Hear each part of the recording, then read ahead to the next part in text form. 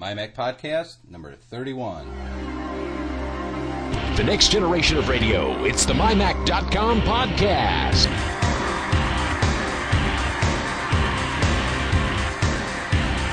Podcasting from the MyMac.com studios, it's your hosts, Tim Robertson and Chad Perry.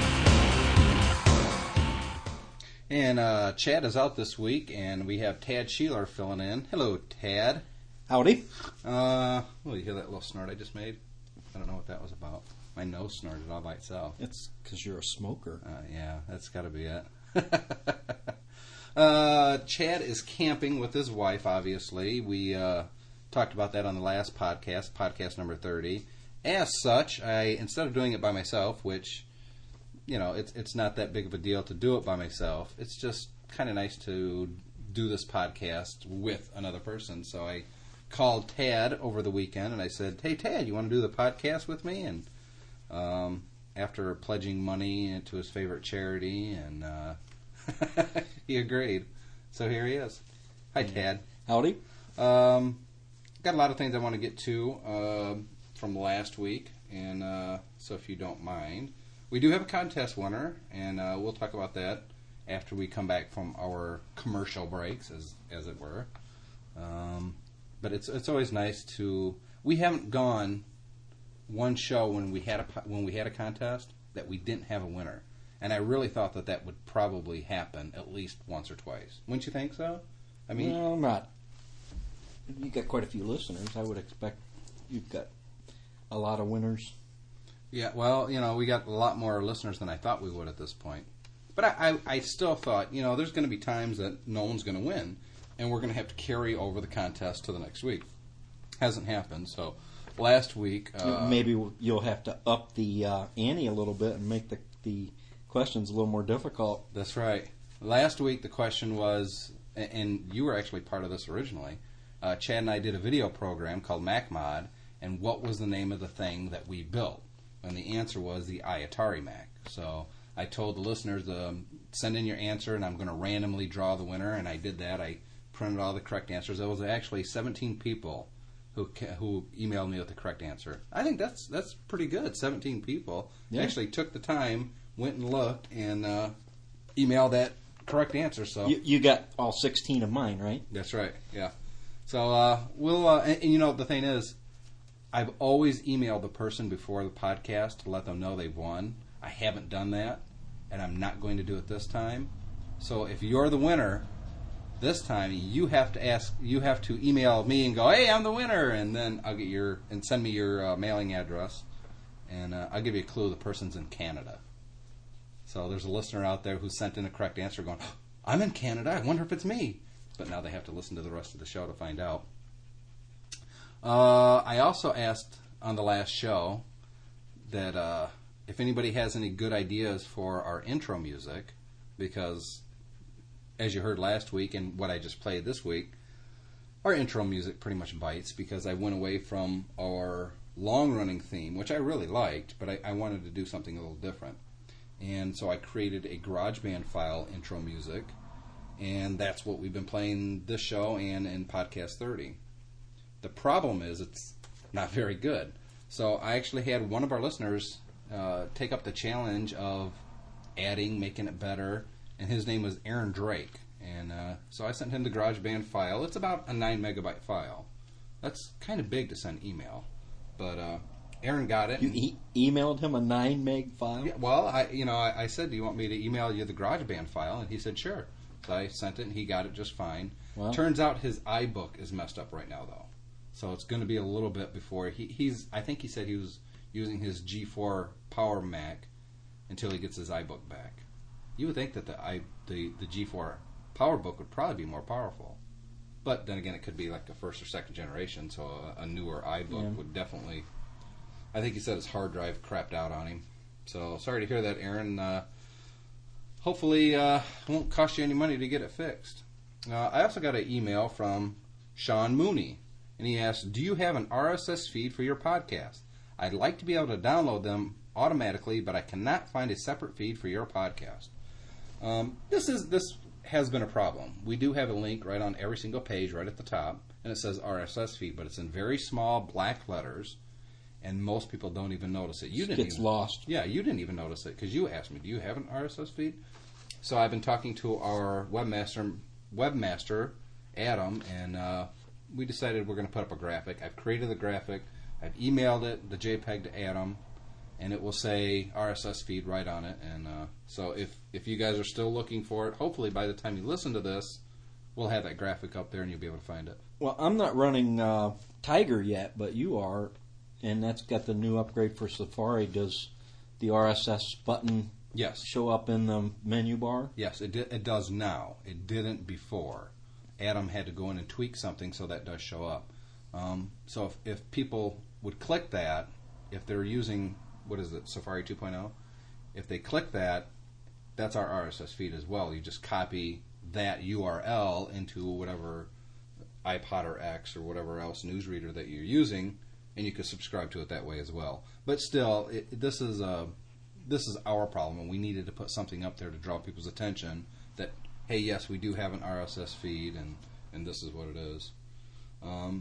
We're recording this on Tuesday, and we posted our last podcast on Saturday. So this is, for me, it's almost like back-to-back podcasts. Not a lot has happened in the Mac world since the last podcast to this podcast. So it's like, wow, another podcast so quickly, but I wanted to get it done and out of the way. So here it is. But to back up for the RSS, it is mymac.com/newsfeed.rss. So if you want to subscribe to our podcast and our RSS feed, mymac.com/newsfeed.rss. Okay, you're going to have to try to say that name. We just practiced this about 10 times, and Go ahead. Svent Ekholm writes, I guess you don't get much audio feedback from Swedes, right? So, now you say it. Svent sent us a audio feedback file, and so let's stop here for a second. We're going to listen to that, and if you have a hard time understanding what he's saying, he's from Sweden. So, and he has a really good tip for Spotlight. So let's listen to Svent real quick. Hey, my name is Svante. I have a little Spotlight tip for you and the listeners. I had my PowerBook and AppleCare repair, and after that I restored a bootable backup to my internal drive. Spotlight would not search any of my files. New files were indexed as they were added though. So I asked myself the question, how do I reset Spotlight? The solution to this problem is to add the internal drive to the Integra list in the Spotlight preferences, and then remove it again. This will, curiously enough, cause Spotlight to re-index your internal drive from scratch. This option could also come in handy if your Spotlight database gets messed up for some reason, such as a write error. There is no other box or button to click to reset Spotlight like this. Thanks again for the great podcast. And thanks for the tip. That's a good point. There's nothing in Spotlight to tell it to re-index a drive. I guess, they can say that that's going to come out in a future release of, say, 10.5. But that's kind of strange that there's no way to tell it to re-index your hard drive within Spotlight. I think that's kind of a flub. I mean, if your drive dies and you put it back in, it's not going to re-index it. You would think that it would know that it's not there, and then when you put it back on, it would just re-index it. I don't know how much help I'm going to be because I'm not on Tiger yet. Doesn't it automatically when you first update? When you first install it, yeah, it will go through your entire hard drive, and then every time you add something to it, it's automatic. It will just, boom, re-index whatever you're putting in there. This is going to sound odd, but I tend to think of things in analogies, and if you go all the way back to the original Mac OS, is it kind of like the desktop file where it's indexing the directory kind of well, it's that it's invisible metadata. file that was in your. Yes and no. It's a what Spotlight does is it searches metadata, including, say, text inside of a PDF document or a Word document, that sort of thing. So basically, what his problem was when his drive died, he got it repaired and put it back in, it wasn't re-indexing, so it wasn't finding anything that was already on there. So when he went in and added stuff to it, it would find that, but it wouldn't find the other stuff that it should have done originally. So what he did is he went into this preference Spotlight, the Spotlight preferences, added that drive, took the drive out, and then put the drive back in, and then it saw, oh, okay, it's back again, and then it re-indexed it. But it should just be a little, in the preference file, it should have a little button that says re-index all drives. Yeah, and then sure. POW. Or re-index, and then a list will come up, what do you want to re-index? That just, I can't believe Apple left that out. That's just... Yeah. Well, isn't there something somewhere to set it up to index in the middle of the night or to set the time when it actually does that? You don't have to. Anytime you make any changes to your computer or add any files or take any files away, Spotlight is automatically updated with that metadata. It's done automatically. And the first time you install 10.4 on your computer, and I know you said you don't have 10.4 yet, when you first install it and you go up to Spotlight, it says indexing drive, and it gives you an estimated time before it's going to be done. Like on my G5, I think it took a couple hours because I've got a lot of drives, and they're quite large files, or quite large drives, so it took a long time. On the PowerBook, it took about 15 minutes, and boom, it was done. So when you first install it, it indexes everything that you have. When you add something new to it, it doesn't index that. So it only changes it when there's a change. When there's a change, and it's almost instantaneous, so you don't need to have it do it in the middle of the night. You know what I'm curious about, and I'm going to have to, if any readers know for sure one way or another, if you have an external hard drive, say a FireWire hard drive, that you've already got data on from another computer, you plug it into your Mac, will it go and index that too? I'm kind of curious if it does or it doesn't. And if it doesn't, then you probably have to go into the preferences, add that FireWire hard drive like Sven was talking about, and then it will go and index it at that point. But, yeah, you know what? I bet it doesn't automatically index it because it's not in... It doesn't know if that's going to be a permanent drive.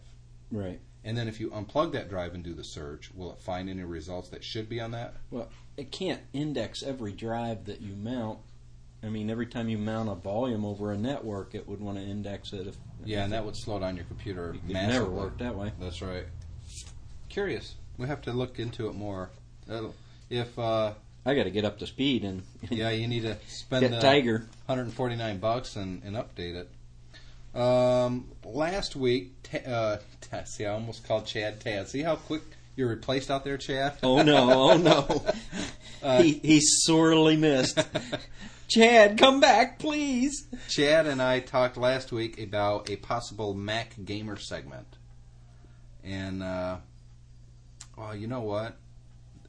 I think I messed that up. You remember when I was talking about the person doing our, Aaron Drake doing our GarageBand file? Mm-hmm. He didn't have a messed up PowerBook.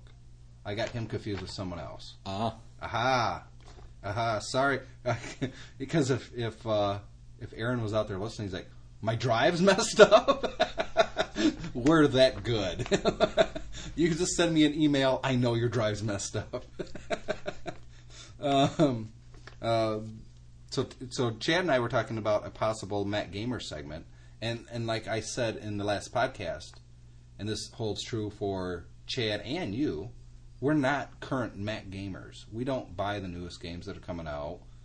I don't even check out the demos, to be honest. I don't have the time. The last one I played was Oni. Yeah. That tells us something. Yeah. But, you know, I asked if anybody was interested in doing something like that as part of our podcast, maybe every couple weeks or so, maybe even once a month, I don't know. Having some kind of 5 or 10 minute Mac game segment, to send me an email, and Brad Bellew, Belyew, Bellew? Works for me. I'm horrible when it comes to pronouncing names, so I'm sorry, Brad, if I got that wrong. He was the one, by the way, who had the bad hard drive. He writes, well, if you're interested in someone doing a Mac Gamer spot on your show, I'd love to. Just let me know. So I sent him an email back. I say, yeah, let's see what you can do. Send us a sample file. And that's when he emailed it. It might be a little bit because I'm waiting for my iBook to come back, and I like to use the microphone on that machine rather than the G4. So apologies to Aaron. Your computer isn't messed up, at least as far as I know. And now you don't have an excuse. You better get that back in here. Get the music file to us. We need help because we had to play the crappy song again. But yeah, I'm looking forward to seeing what Brad can do.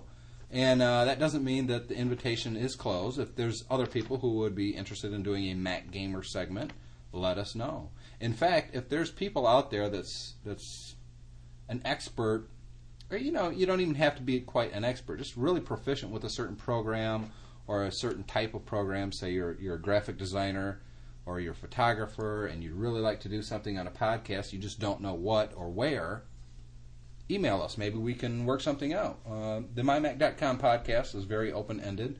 We're not set in a certain specific style or length of a show. I mean, as you know, Tad, the last show was over an hour long. It was like an hour and 5 minutes. And that's the longest podcast we ever did. That's a long time. And when Chad and I first started, it was very hard to fill that half hour. And we were struggling.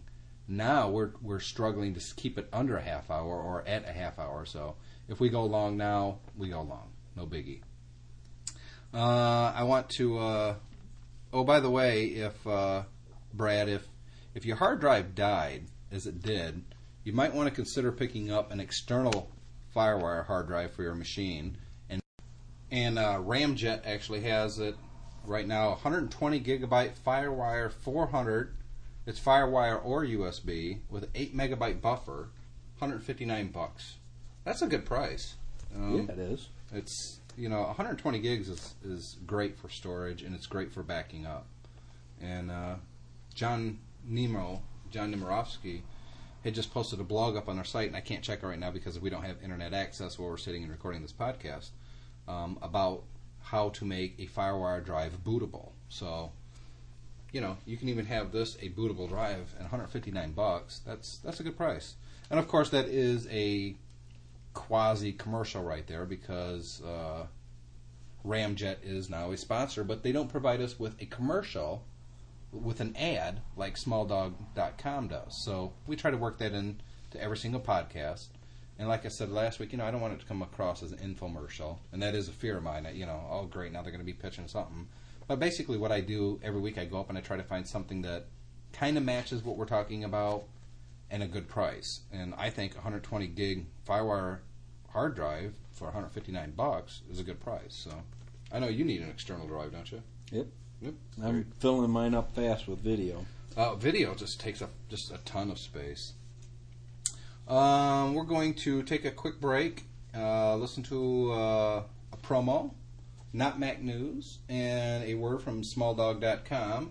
Then we're going to come back with the latest news from MacMinute.com, and we're going to announce who the winner was, and then Tad and I are going to chat for a little bit. Is there a dinosaur in your life?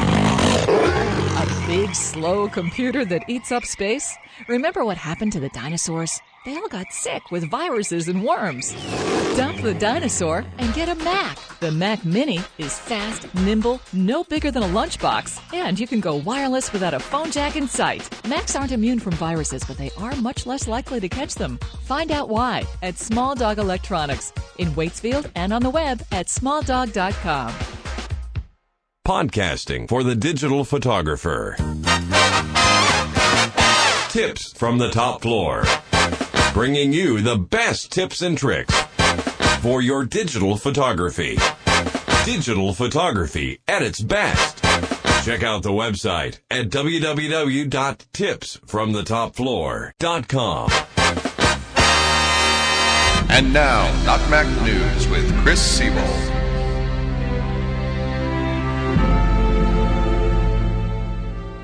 Not Mac News has been told by highly placed Apple employees that the switch to Intel was not made to enhance the computing experience for users. Rather, the switch was made to draw attention away from the lack of hardware updates. The source also confirmed that hardware in need of desperate updating now includes, quote, freaking everything, unquote. While the hardware side may be stalled, the software division is not standing still. Not Mac News has learned that Chad Perry has been retained by Apple to develop a new mobile platform called iCamp. Chad is doing research for the initial rollout of iCamp by spending a goodly amount of time behind a tree experimenting with the iLeaf interface. Not Mac News. The Mac Universe in 60 seconds. I'm Chris Siebold.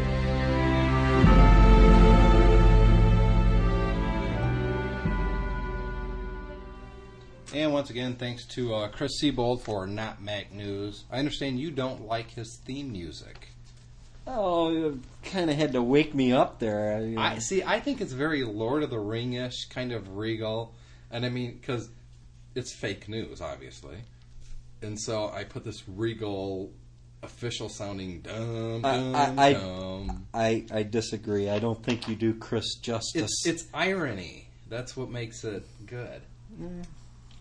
Okay. Well, Chris, thanks again for the Not Mac News. We need to get Chris a better microphone, though. You can hear the difference in acoustics between when he's talking and when Chad and I are talking. So I think we're going to have to find a new sponsor for a week or two and get him a new microphone that way. We need a sponsor for the Not Mac News. Let's do the contest. Again, the question last week was, what was the video project Chad and I worked on? It was called Mac Mod. What was the product that we built? It was the iAtari Mac. And the winner was, go ahead, Ted. It's on the last page. Oh.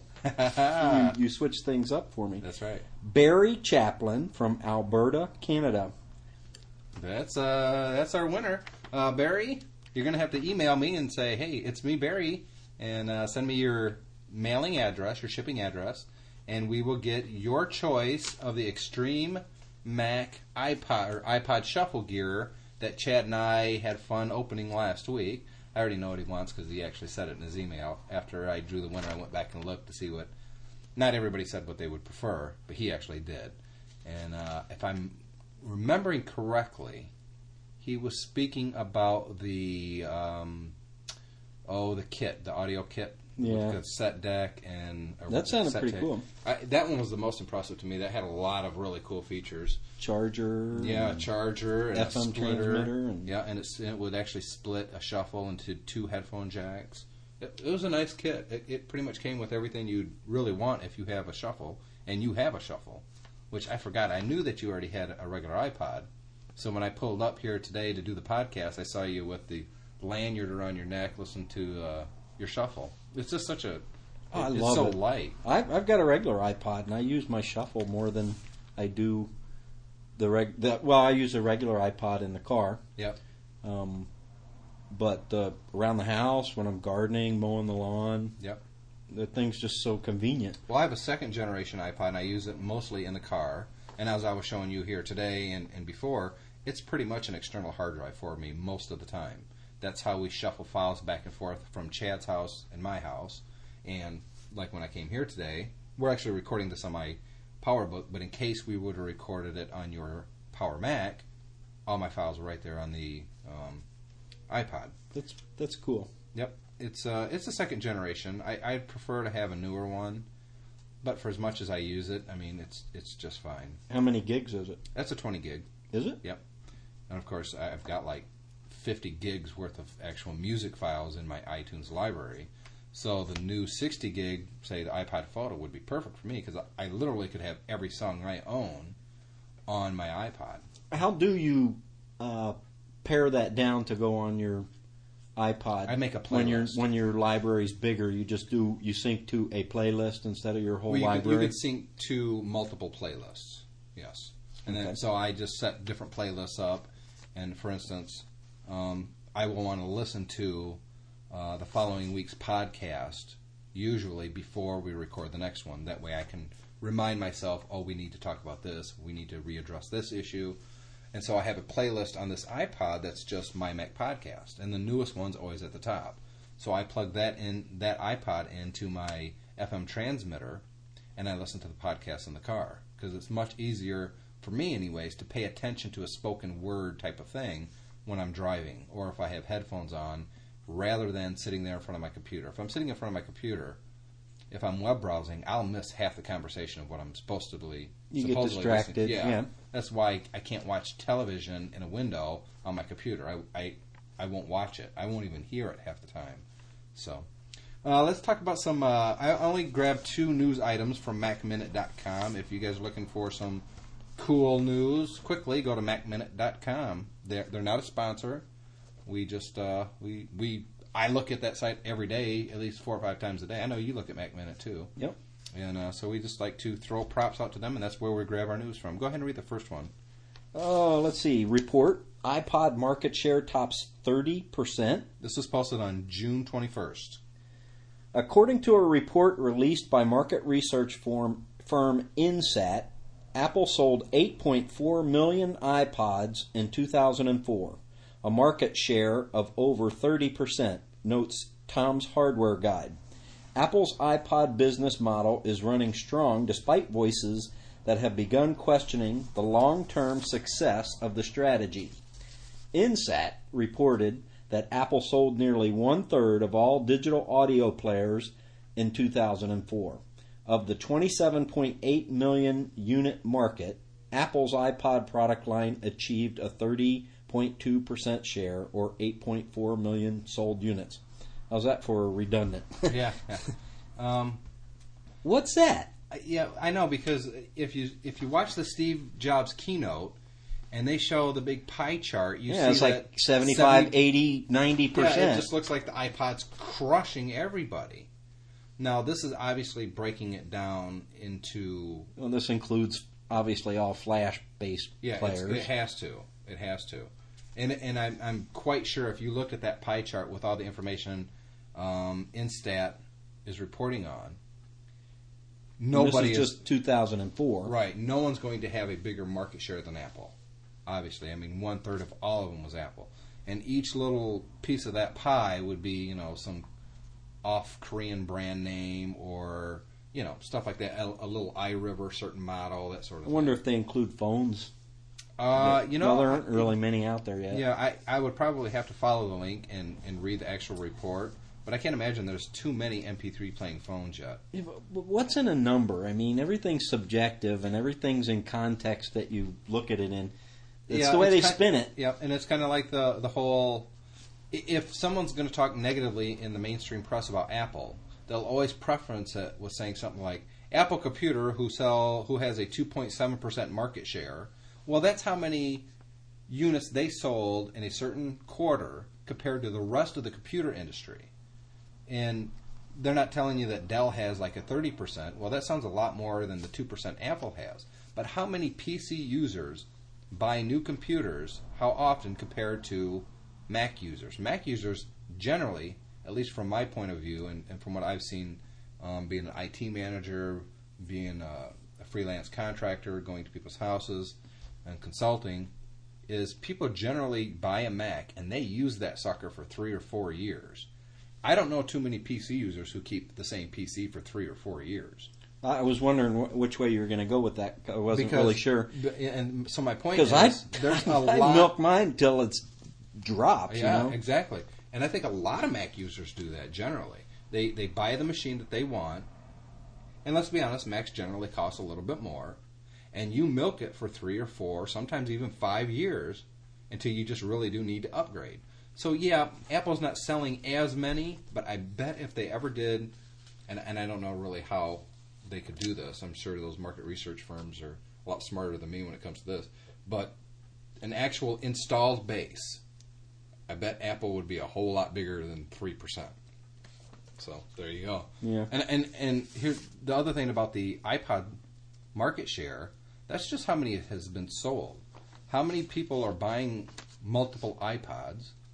And if you bought one last year, you're probably not going to buy... Well, I know you bought the Shuffle, and you bought your daughter a I have Mini. an iPod. I have a Shuffle. My daughter just bought an iPod Mini. Well, I got her one for her birthday.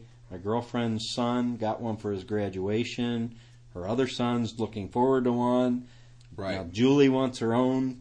I mean, everybody wants their own iPod. Once they experience them, once they realize how simple they are and what they are, Yep. you want one. It's just a, Yeah, and so, but by the same token, though, are you going to buy a brand new 5th generation iPod when it comes out? Probably not. You've already got, yours is a 3rd I'll tell you, generation. I like that iPod Mini. Yeah. Yeah. That's a nice little I machine. like the size. It's kind of convenient enough that you could wear it around comfortably, mowing the lawn or walk with you, Right. but like a shuffle, but big enough, and you've got the interface to have a little more control to know what you're playing when. Right. So it's kind of the best of both worlds. Yep. And what's this Apple's iPod business model is running strong despite voices that have begun questioning the long-term success of the strategy. What strategy? What voices and what strategy? Yeah. I mean, They're selling like gangbusters, and Apple can't make enough of them. yeah, that seems kind of weird. Well, you know, and I guess it's probably true of every industry, but there's always going to be those out there who think this is a bad idea or that's a bad idea. I'm sure if you went back a year ago, there was a whole lot of people that said GM is in a lot of trouble, even though GM themselves were saying, no, everything's fine. A year later, you know, they're laying off 25,000 employees, and yet somehow the CEO is keeping his job and the stock goes up. So the stock market goes, yay, yay.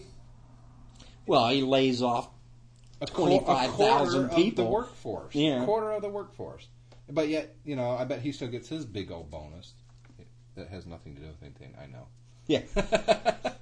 The second one, Apple faces lawsuit from Contois. How do you say that word? Contois? Contoy? Contoy? You think it's... Yeah. I think that S Let's is say, silent. Yeah, we'll say Contoy over iTunes. According to a report on the on the Register, this morning being June 21st, Apple is being sued by Contoy Music and Technology over iTunes. The company claims that Apple violated its patent for, quote, a computer control system and user interface for media playing devices, in which the system provides a user interface for allowing a user access to media pieces stored in a media database. What? Give me a break. This is, you know what? This is just retarded. And they're going to sue them over iTunes. But yet, it's not even like iTunes was the first music MP3 database out there. In fact, what's it was interesting late to to the me, game. though, is I went in and read this article, and don't quote me on this, but I think they said, if you read it, that it goes back to like 1996 or 7 when they placed the patent or applied for the patent, Right. and they received it in 99. Right. iTunes came out in 2001. What is it, 2005? Yeah. And they're just now, filing a lawsuit. Yeah. Now, let's wait until we gets mega create popular. an entire industry, Yep. and then we'll go find something, then we'll go Cash sue cow. them. Yeah. You know what? There's a reason that we have patents in the world. So when you invent something, someone can't come in and just steal it. For instance, and I know you know the story, the guy who invented the delay on window wipers. He invented that. He shopped it around. Nobody wanted to do that. And then GM did it, Ford did it, and Chrysler all came out with their own on a delayed wiper. And it took him like 20 years of court battles, and he finally won. Now he's a multi-giganaire. I mean, he's got so much money he wouldn't even know what to do with it, as he should have. And I believe one of them, he actually got like $1 or something for every car sold with that feature going back 25, 30 years. It was just an unheard of amount of money that he won. And I think the other two automakers settled. They just throw some money at this and make this go away quickly. So I understand why you have to have trademarks and you have to have patents, because you have to protect your property. But that's not the case here. At least not as I see it. And call me, yes, I'm biased when it comes to Apple, But if they were going after Microsoft for the same thing, you know what? No. And well, Microsoft's got Windows Media Player. yes. Why aren't they going after Microsoft too? And that's such a vague sounding patent to begin with. Yeah, I mean, that's where the problem is. I mean, all you have to do is have a computer program that will play a song off of a database, and it fits that. That vague. iTunes is so much more than that. Oh, absolutely, absolutely. But what are they going after all the other? Are they going after the Rhapsody music service? Because that would fall into the same category. And when did you say they applied for that patent? I think they said 97. Yeah. Was there It's any 96 music or 7. software playing from a database before 97? I bet there was. In fact, I know for a fact there was. And I don't know of any. well, Apple's CD software would actually play music that wasn't necessarily on a CD. And couldn't a CD be considered a database? Yes, It's a database of that music, correct? It's data. It's not an analog. It's digital. And when did people start playing CDs on their computers? Back, like 94? Probably 94. No, it was about 94, 95 was when the CD-ROM really started making headway. Mm-hmm. And it wasn't too long after that people tried to figure out how to take the music from the CD and put it on the hard drive. And then it was even longer before they figured out how to convert. Someone came up with the MP3 compression technology, so the files wouldn't be huge. I mean, an average AIF file off a CD was like 60 megabytes. Right. And back in 95, 96, that could be half your hard drive right there. I mean, that wasn't practical. And that was really the reason that MP3s became so popular, because hard drives weren't very big, but people still wanted to have instant access to their music. And that's when the CDDC database online came out. So if you put your CD in your computer, it would actually jump on the net, figure out what it was, and, I don't know. I think this is just one more company that sees success, and they're just lawyers doing what lawyers do. Yeah. Yeah. But looking for a cash cow. And yes, but it goes deeper than that, and I think the problem really is the bureaucracy of the trademark office, of these vague trademarks and patents that they allow that really shouldn't go through. Because obviously, I would imagine anyways, the actual patent is much more worded than what we're reading in this little news blurb. But Must be. But I would almost guarantee if you actually read it, it would be so vague and it could cover so much of almost anything. That's the only reason that they would patent it is so sometime in the future they could come out and sue people. I almost guarantee you that's exactly what it is. It used to be you had to supply, and I don't remember when this all changed, but it used to be that you had to supply a physical working model. Yeah, no, that's gone. Of your actual, and I understand why they don't do that anymore. They used to have to store these, but it has gotten to the point where you or I could just sit here and brainstorm and come up with an idea that's not even feasible. It's more diabolical than that. Get a patent on it and wait 20 years until some company turns it into an industry. No, that would almost be okay with me if that was the problem. But here, have you heard of patent phishing yet? Well, it's no different than No, this is different. Domain phishing, or when you take a domain and somebody's name. No, totally different. This is somebody will start up a startup company with one or two people, and they will basically dive into old patents of companies that went bankrupt or are no longer solvent, and they'll find a patent that this company may have created or owned. Maybe they acquired it with a merger with another company, or it was a patent that they came up with themselves. And that vaguely sounds like something that's in the market today. They will go in and they will buy for almost nothing all the rights, including the name of that old company, sit on it for just a couple weeks, and then turn around and sell the company that has a similar sounding product that works similar, hoping that it'll just be settled out of court. That's called patent phishing, where they're buying these old companies when they find these old technologies that are patented and everybody's using. They buy the rights to that patent because they buy that company. Patents have a statute of limitations, don't they? Yeah, I don't know. It used to be 7 years. I'm quite sure it's longer than that nowadays. With the trademarking's different, but the patent. I don't know. I'm not going to say one way or another because I don't know. But I do know that there are a lot of people who go out there patent fishing that finds, and it's intellectual property is what they're looking for. And they're just looking to sue another company and get a quick payoff. And then once they get that quick payoff, then they dissolve that company that they use, the new fishing company. They dissolve it and they have their money. And they basically profit from an old company who came up with the invention. And that's just pond scum to me. Yeah. That's just it's just lawyer. I won't even say lawyers. I mean, because I don't want to give lawyers a bad name. Because personally, I don't think all lawyers are bad, or lawyers are bad in general. Because if it's your lawyer, you don't think he's bad. If you're the one that was hurt, your lawyer is your best friend. He's going to get you some money, or he's going to get the insurance company to pay for your medical bills. So I don't want to do that. But it's just these people that just go out there and strip mine. Yeah, that's a good term, good way to describe it. It really bugs me, and things need to change, And we're talking billions of dollars that this is costing existing businesses that had no idea this old patent was out there. And when they did their search, it didn't come up because they are dissimilar enough. So they didn't think they were going to get in trouble. Plus, the company that originally patented it is nothing anymore. It's just a name. And then they get sued a couple years later when they have successful what they created.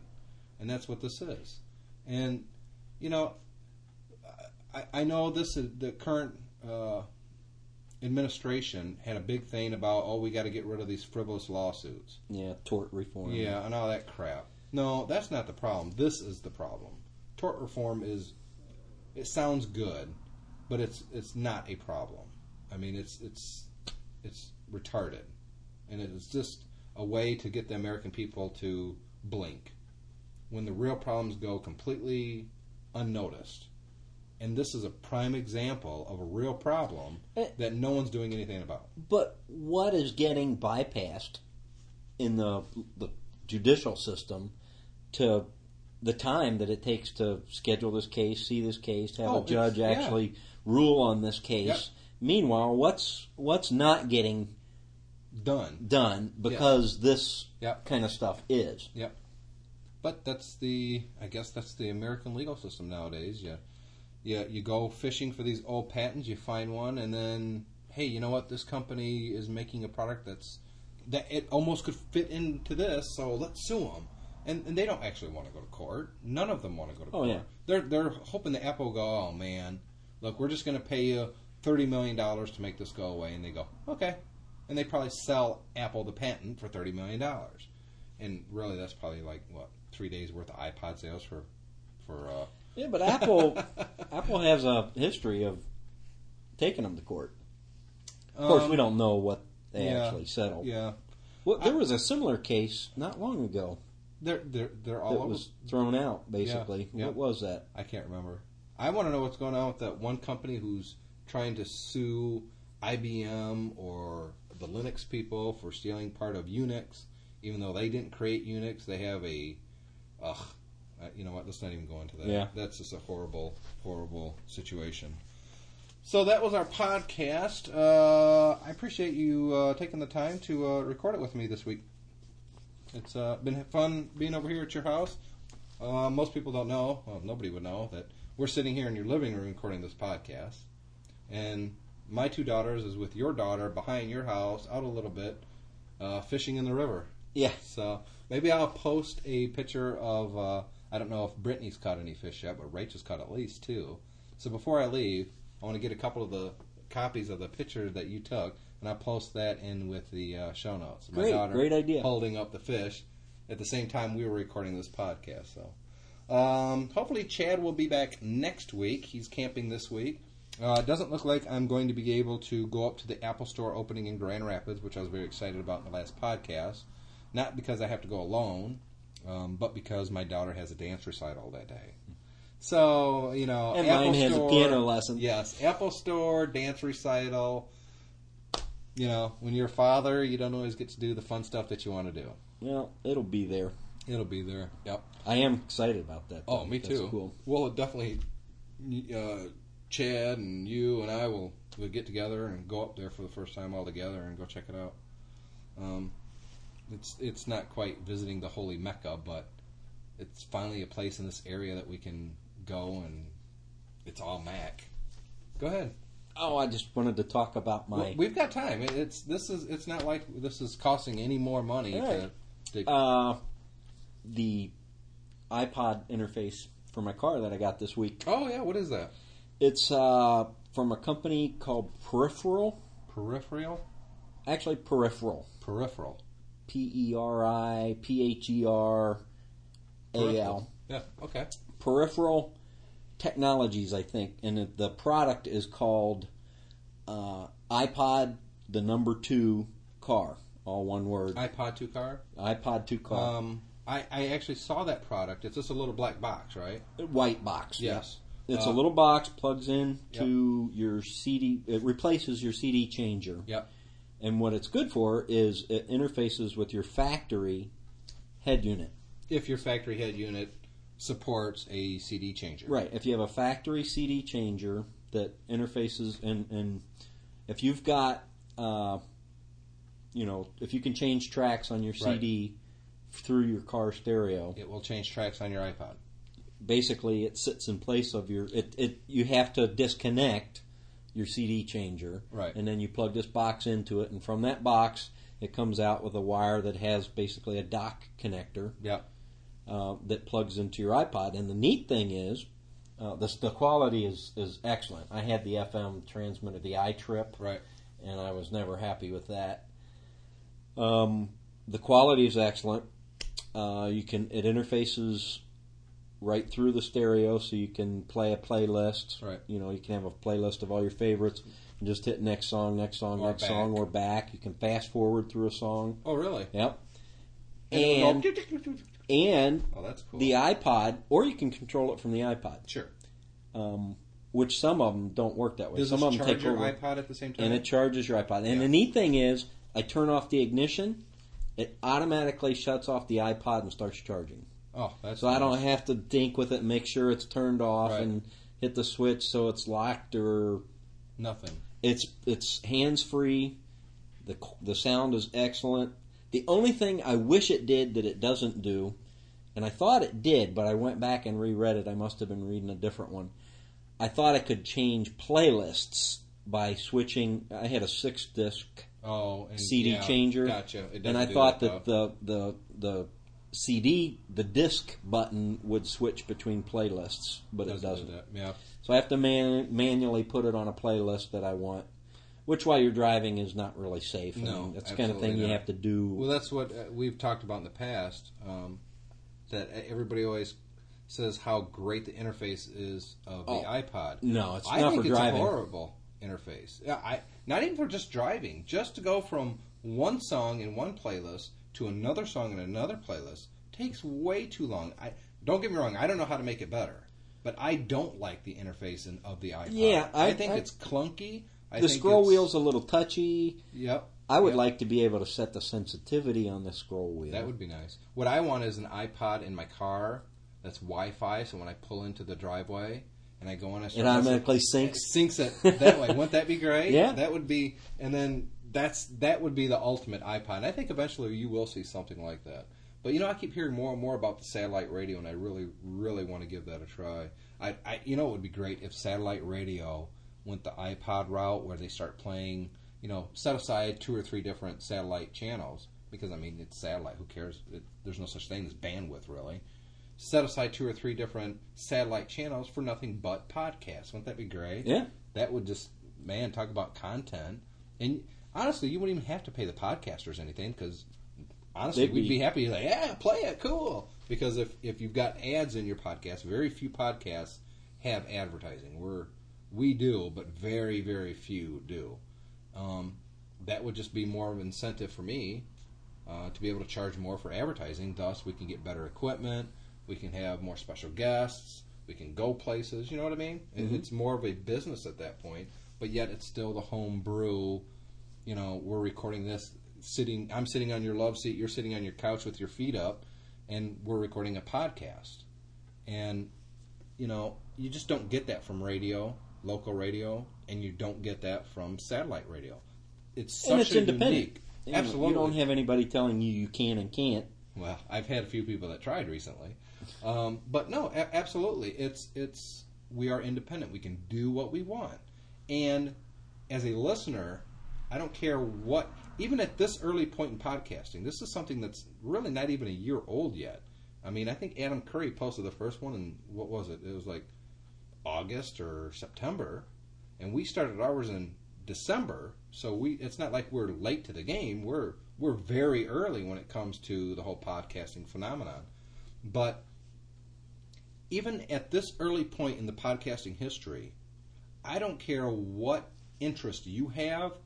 I bet you're going to find a podcast that's dedicated to that interest. Mm-hmm. You know, movies, religion, politics, sex, technology, humor, drama. I mean, everything. The weather. I saw a podcast the other day that they talk about the weather. The weather! That kind of defeats, Yeah. Well, it depends on when you podcast listen is to kind it. of, yeah. It's kind of dated in about 5 minutes after you record it, but, you know. But there's always going to be something like that now, and it's always going to be podcasting until the next thing bumps it off. But I think this whole podcasting thing is just fun. It's fantastic. And if you have an interest, you're going to find a podcast that matches it. It's the future. I mean, it's the internet. You know, in '95 when the internet blew up. Yep. Who knew where we were going? But well, I never thought it would be it's this. that same kind of birth. It's a new thing. It's all going to be part of the internet, and but it's going to be on your TV. You're going to be able to access all this stuff. I mean, when iTunes comes out and the update for iTunes, that's going to make it mainstream. Well, it's already mainstream, but iTunes with iPod downloadable content built in is going to be huge. My only concern is Apple watering down the content. Well, we don't want this because this is too racy. If they start playing, we don't want to do the My Mac podcast on here because they said something negative about Apple once. And if they do that, it's worthless. Yeah, it's absolutely worthless. Yeah, and I hope they don't. And people keep asking me, do you think Apple's going to do that? I don't know. I don't have any information. I have zero insider information. Hopefully someone that works at Apple will email me and tell me the requirements that it's going to take and what I can do as a podcaster to get my show. I think it's going to be Store. some public database type thing like iPodder or no, I don't think so. And it's going to be it's going to resource that. No. I don't think as a company they would want that responsibility. No, I think that's they should just build the interface into iTunes to link to that. No, because here's the problem. If you're on a server and you're serving up your podcast to a small select group of people and you know that, and the Apple comes in and links to it and 1,000 people download it that you never intended and you get this huge bill. Well, wait a minute. I never advertised to all these people. How'd they find it? Well, because of Apple. You know what I mean? So and the other part of that is if Apple's going to offer podcasts to download and you click it to download, but that particular server is not operational at the moment, you can't download it. You know what I mean? Apple doesn't want that kind of bugginess. I don't think they're going to store the information. Oh, I do. I think that's exactly what they're going to do. No, they're not going to control it. It's just going to be a link to an RSS feed. No, I don't think so. I think he demonstrated it. Well, no, what he demonstrated was downloading it directly from the iTunes Music Store. It didn't say it was pulling it off of Adam Curry's site.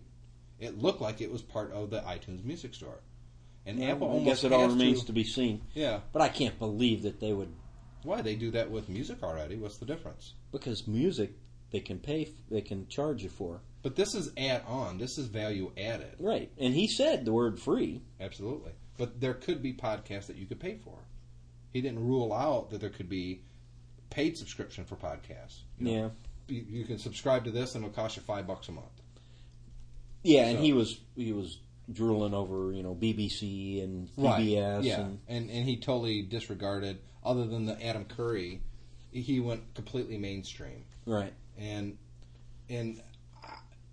my worry is people are going to look at, there's the professionals and then the amateurs.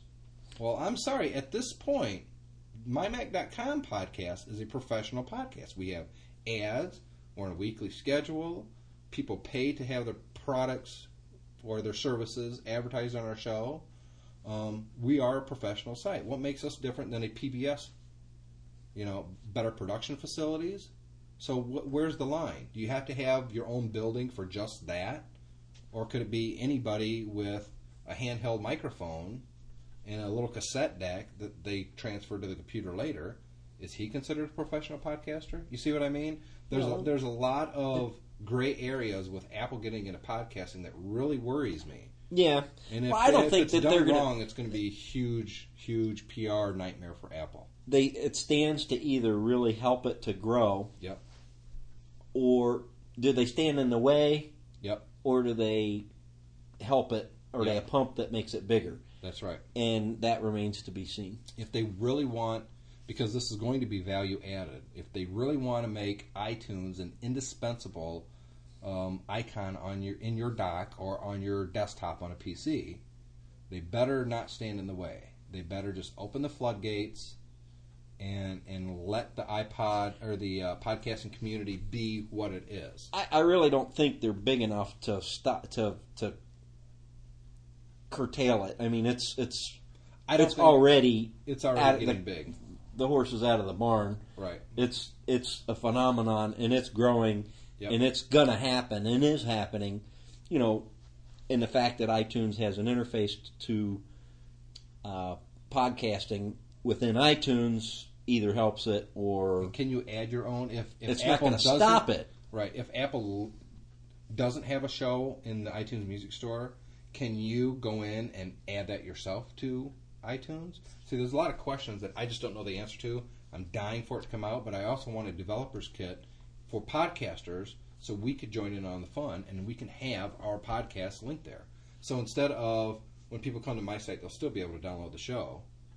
But I could also have a link that you click and it will open up iTunes and goes right to the MyMac playlist in iTunes. That's the way I would really prefer it.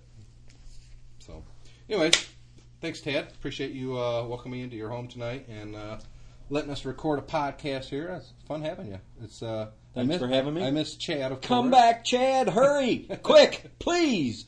Be sure to check out mymac.com for the latest happenings in our little corner of the Mac world. Please send any feedback, either MP3 feedback, as our buddy in Sweden did, or just a regular email. We'll read those on the podcast as well, to mymacpodcast@gmail.com. A lot of people go, well, why do you use a Gmail account? You have the mymac.com account. Well, because Gmail gives me 2 gigabytes of storage, and I'd rather have MP3 files get sent there and not to my mail server and, take 3 hours to download a file, and I'll just go to Gmail and grab it. I think that's the first time you actually said that email address correctly, by the way. Yeah, I know. I always screw it up, don't I? I don't know say why. it again. I want to hear it again. MyMacPodcast@gmail.com. Right. Every now and then. All right, thanks. See y'all later.